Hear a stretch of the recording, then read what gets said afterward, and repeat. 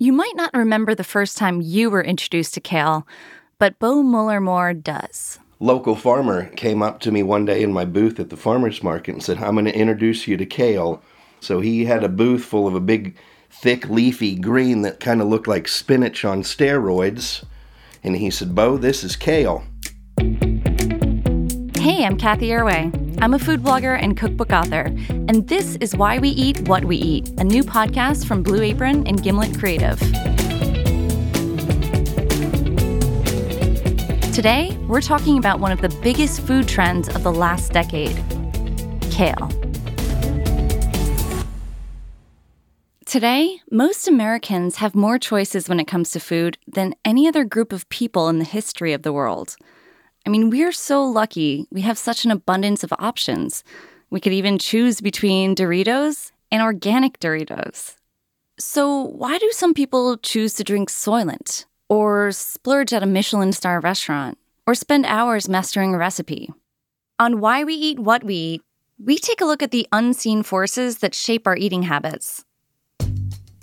So there are a lot of reasons why we eat the foods we eat. We eat food because it's on the menu, or it's in the supermarket or the cafeteria. And we eat foods because they're easy or quick or cheap. We eat foods because they taste good. And sometimes we eat foods because we saw them on Instagram. So how does a food trend happen? What better way to find out than to analyze one that's happening right now? Okay. It's a sort of plant. Very green. Consumed probably by rabbits or small woodland creatures. It's a little bitter. Is this just grass? Did you just put grass in my hand? Okay, this is definitely kale. It tastes like the best kind of kale. Sorry, I'm really excited about kale. Kale is the ultimate food trend. It came out of nowhere and it's suddenly everywhere. Recently, even McDonald's added kale to their menu. 10 years ago, kale was on 0.7% of menus, so less than 1% of menus. And then it started to grow from there. And then kind of at around 2011 is when it started to jump a lot. Today, it's on 1 out of 5 menus. Mike Costio works at a firm called Data Central. They have special software that tracks where ingredients appear and on which menus. Then, they use that data to predict food trends. They have this whole system. It's called the Menu Adoption Cycle. This summer, McDonald's rolled out the signature sriracha sandwich. It's their attempt to cash in on as many food trends as can fit on one patty, including kale. You might think McDonald's is a little late to the kale game, but Mike says they're right on time. Yeah, absolutely. So we say it usually takes about 10 to 12 years to move through the menu adoption cycle. Kale is kind of a perfect example of that. I don't think people know that this is how it works. I think they think that, when it shows up on their McDonald's menu, it's, somebody at McDonald's was like, okay, let's try kale, and then they put it on the menu. But it costs a ton of money to bring something to market. So there's a ton of research. There's a ton of surveying that goes into all this stuff. People lose their jobs because foods, fail when they're brought to a restaurant. So how did kale get so big that McDonald's put all that money and all that time into getting it on their menu? It's not like bacon or sriracha. They have their own unmistakable flavors. Compared to those, kale is kind of bland. It's not something I ever crave. That's David Sachs, the author of The Tastemakers, Why We're Crazy for Cupcakes, but Fed Up with Fondue. In his book, David tracked the rise of food trends, like kale. No one takes a bite of kale and says, oh, wow, this is incredible. I want to eat this every day. It's not the type of thing like, let's say, that first cappuccino that someone has where it's like, whoa, this is how you drink coffee. I think its appeals are more subtle. David says that usually when a food becomes a trend, it's because it's had something called a cupcake moment. Sometimes certain foods achieve a status beyond what their physical, nutritional attributes are, and they become symbols. And so it transforms something edible into something bigger, into something that's cultural. In the same way that the cupcake came to me more than just a little cake. It came to be a symbol of things associated with Sex in the City when Carrie and Miranda were eating cupcakes in front of Magnolia. In that one moment, you can really pinpoint the switch of the cupcake from, a child's birthday party food into something that was suddenly associated with women and power and fashion and sensuality.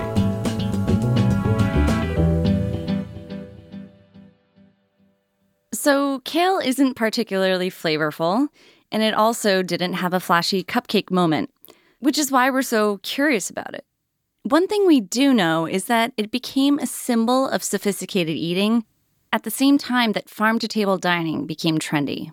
It became, as I like to say, the edible Prius or the edible Subaru. It's more than just an expression of kind of communal appetite. It is, again, a symbol of all sorts of ideas around class and identity and the way that food plays into politics and all these other factors in society that goes beyond sort of taste and nutrition. Kale has become elitist in this bizarre way. Eve Turow-Paul is a food writer.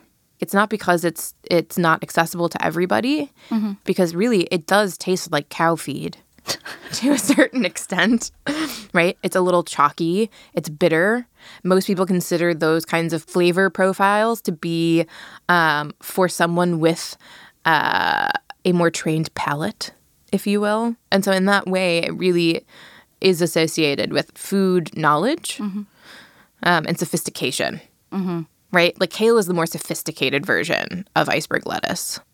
In addition to writing about food, Eve is a millennial food culture consultant, which means she works with restaurants and celebrity chefs to help them tap into the millennial market. And even she doesn't know what made kale so special. It's amazing to see how kale has become kind of the staple in my diet, whereas maybe 6-7 years ago, I don't know that I knew what kale was in college. And I'm not really sure why that one vegetable was anointed the vegetable. Prior to around 2011, the biggest buyer of kale was Pizza Hut, and that was for decor underneath their salad bar. Underneath the salad bar, so not part of the salad bar at all. Exactly. It really was like the suburban doily, and now it's the centerpiece. Food trends, like most trends, come in cycles. The 70s and 80s were all about cutting animal fats and eating low-calorie foods with LITE in their names. Then in the late 90s, the Atkins diet ruled out carbs, so people started eating more protein. It only makes sense that the pendulum next swung to a vegetable. There are a lot of reasons why kale was the vegetable instead of, say, cabbage. It's nutritious, it's cheap, it's versatile to cook with, and it's easy to grow. It also lasts forever.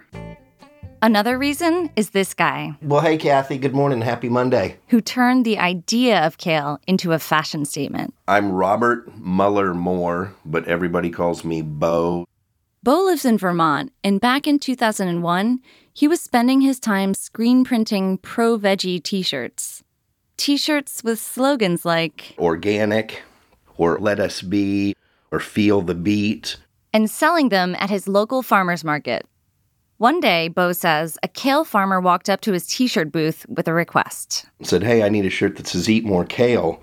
And I said, well, what do you want your shirt to look like? He said, I'm the farmer, you're the artist, I don't care. So I went home, I laid down a piece of plastic, got a Sharpie marker, and I traced my fingers. I laid my finger down and made an E, laid it down beside it, made an A, T, M-O-R-E, K-A-L-E. Printed his shirts, got $45, delivered them to him at the farmer's market. Thought that'd be the end of the story.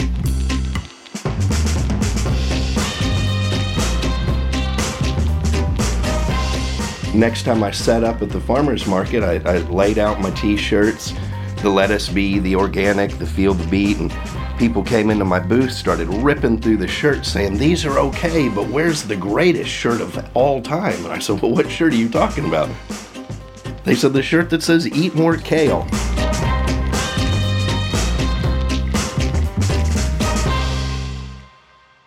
It wasn't long before almost all of the shirts that Bo sold said eat more kale. Bo decided it was time to go pro. So I wound up buying some round green bumper stickers that said eat more kale. I started giving 15,000 away free per year. If you do the math, Bo says, all those t-shirts and all those bumper stickers, that's a lot of free advertising for kale. And he thinks that just might have been what made kale cool. You know, I want to take a little bit of credit for it because I'm going to argue that 15,000 free bumper stickers on the backs of Priuses and Volvos from Boston to Austin to Berkeley, I wouldn't say it subliminal, but maybe guerrilla advertising. At the same time that Bo was giving away bumper stickers, the food movement started to take hold. The number of farmers markets grew. Books like Fast Food Nation and The Omnivore's Dilemma became bestsellers. People bought more and more sustainable and local produce. Americans started to care a lot more about what they were eating and where it was coming from. And kale was just sitting there, garnishing salad bars and deli cases around the country. Never wilting, not even after 24 hours under the heat lamp of a Pizza Hut buffet. Over the next decade, kale's following slowly grew. It showed up on food blogs, and people started cooking it more at home. But then, kale hit the mainstream on April 22, 2011, when it appeared in the perfectly manicured hands of Gwyneth Paltrow on the daytime TV talk show Ellen. Together, they made kale chips. Again, here's Eve Turow-Paul. She was all about wellness and superfoods. And then she goes on Ellen, which is like the most mainstream channel you could possibly have for communicating to people. And unlike most of Gwyneth Paltrow's recommendations, which are like $300, right? Kale, you can just grow in your backyard. And so it was kind of after that you started to see reviews in like People magazine or Us magazine that's like stars who love kale. Kale now had multiple celebrity endorsements. It became aspirational. I think that really made it into a form of social currency. Right. That like suddenly this ubiquitous green, this accessible green, had somehow been boosted up in the hierarchy and became a status symbol of education and health and became associated with that kind of foodie wellness trend. With social media, liking kale, or even just liking a picture of kale, meant that you could be part of the cool crowd and participate in the food movement from the comfort of your smartphone. And then, kale went from cool to sexy when Beyoncé released her music video for the song 7-Eleven. For the first 37 seconds of the video, she dances, pantless, smiling at the camera, and wearing a gray sweatshirt that says Kale in all caps collegiate lettering. It was around this time, in full kale frenzy, that Eve pitched a story to an online magazine about the phenomenon of kale. But when she pitched it, she didn't expect it would turn into a full-blown Nancy Drew-style mystery. When I started to do my research, I found a number of different articles that kept mentioning this woman, Oberon Sinclair. Oberon Sinclair. If you Google her, Oberon is widely credited with the crafty guerrilla marketing behind the rise of kale. She runs a PR agency, and she represents a lot of like couture fashion lines, like Hermes. Oberon is the epitome of cool. She divides her time between London and New York. She's tall and lanky and wears impossibly hip jumpsuits. Her Facebook profile has a black and white photo of her smoking a cigarette, standing underneath a no smoking sign. One of the companies that Oberon Sinclair represents is something called the American Kale Association. The American Kale Association. So Eve reached out to Oberon via email to ask about her work with them as a client. I asked Oberon, so how did you approach the kale assignment? And she said, my approach was relatively simple. I sought to educate consumers on the benefits of a product via guerrilla marketing. I literally put it on chalkboards around Manhattan and on the menus of cool restaurants, and the trend escalated from there. And then I asked, what was the moment during your work with kale where you thought to yourself, this is working? And she writes, I would have to say Michelle Obama including kale during her Jimmy Fallon sketch and Beyonce wearing a kale sweatshirt in her music video were pretty epic moments. Eve thought she had her Rise of Kale story ready to publish. She just wanted to make one more call to a kale expert, Drew Ramsey, the author of 50 Shades of Kale. And that's when he tipped her off that there was something suspicious about the American Kale Association. He said, have you talked to anyone at the American Kale Association? I'm not sure they exist. So it was like, dun, dun, dun. Eve was intrigued. She started looking for the phone number for the American Kale Association, but she couldn't find anything. Eve emailed her contact at Oberon's agency to see if they could help her get in touch. No response. Follow up again. Do you have a contact at the American Kale Association that I can reach out to? Crickets. Then I get a response saying that Oberon is in nonstop meetings and won't be able to get back to me. So then Eve called the top 3 kale farms in the U.S. to see if they might know how to get in touch. None of them had heard of the American Kale Association. By this time, Eve suspected a full-blown conspiracy, that there was no American Kale Association, and that Oberon had made it up. To me, when I think who's the winner here, the only winner I see is Oberon Sinclair. And I don't think that she's responsible for the rise of kale. Why in the world would anyone want to take credit for the rise of a vegetable? Eve was going to go public with this bizarre American Kale Association story, so she tried one last time to get in touch with Oberon for an explanation. So I pretty much said, listen, this is the story that I have. This is what I'm going to tell people. Do you have a response? And then I was sitting in my living room and working at my computer, and then suddenly my cell phone rings. Oh my gosh. And I was just shocked to pick up the phone and hear, hi, this is Oberon Sinclair. And she says, I made up the American Kale Association.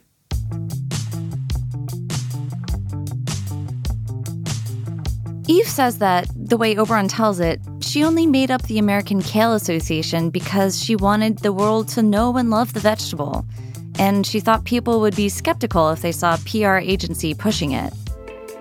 Eve, on the other hand, has another theory. You do any Google search for the rise of kale, kale popularity, who's responsible, and you will find a number of articles that are saying this woman, this agency, is responsible for this. And as far as I can tell, she has benefited greatly from that PR for herself. She created an association, right? And she created a fantastic story around it, right? Enough so that she has gotten press and credit. So this is a woman who is really good at what she does, clearly is really good at what she does. Today, Oberon's client list includes a bunch of food companies, coconut water, organic juices, and matcha tea products, who are all probably hoping to be as popular as kale someday. Oberon declined to give us an interview, and she didn't respond to any of our emails asking for a comment. We may never know the truth about why Oberon made up the American Kale Association.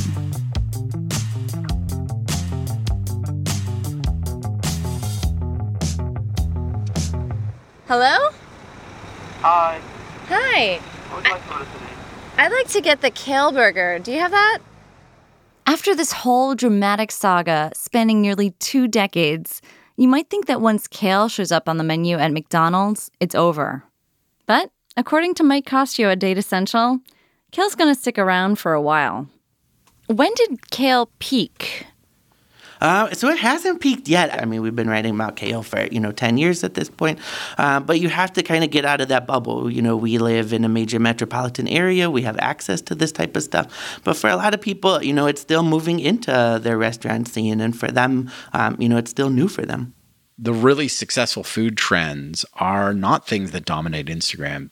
This is David Sachs again, the author of The Tastemakers.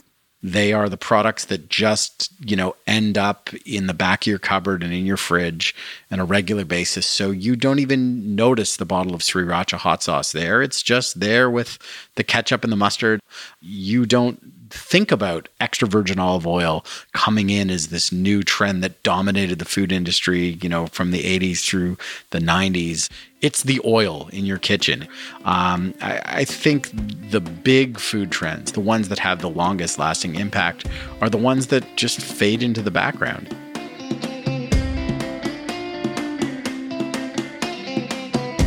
What made kale such a huge trend? Well, first, kale grew on us for a few simple reasons. As a crop, it's hardy, abundant, and easy to grow. As a vegetable, it's healthy, cheap, and versatile. And kale hit at the perfect time.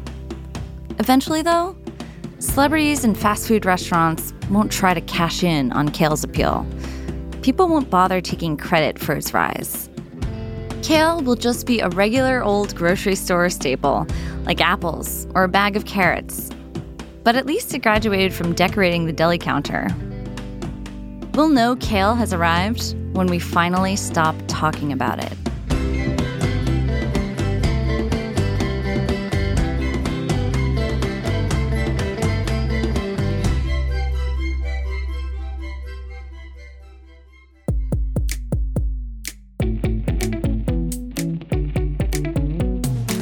Why We Eat What We Eat is a podcast from Blue Apron and Gimlet Creative.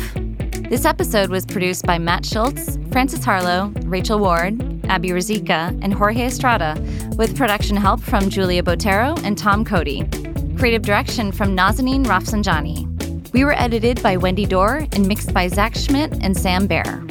Special thanks to Phil Lempert, Julia Sherman, and Haley Shaw. Coming up next week on Why We Eat What We Eat, picky eaters. Okay, so wait. So when was the last time you ate a vegetable? Like intentionally? Because sometimes there are vegetables and things and you don't realize. We all know kids can be picky, but what's it like being an adult whose favorite foods come out of a vending machine? That's coming up next week on Why We Eat What We Eat.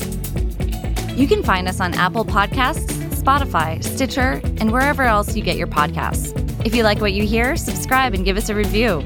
It really helps people discover the show. And we'd love to hear from you. Tell us what you think with the hashtag WhyWeEat. Thanks for listening, and see you next week.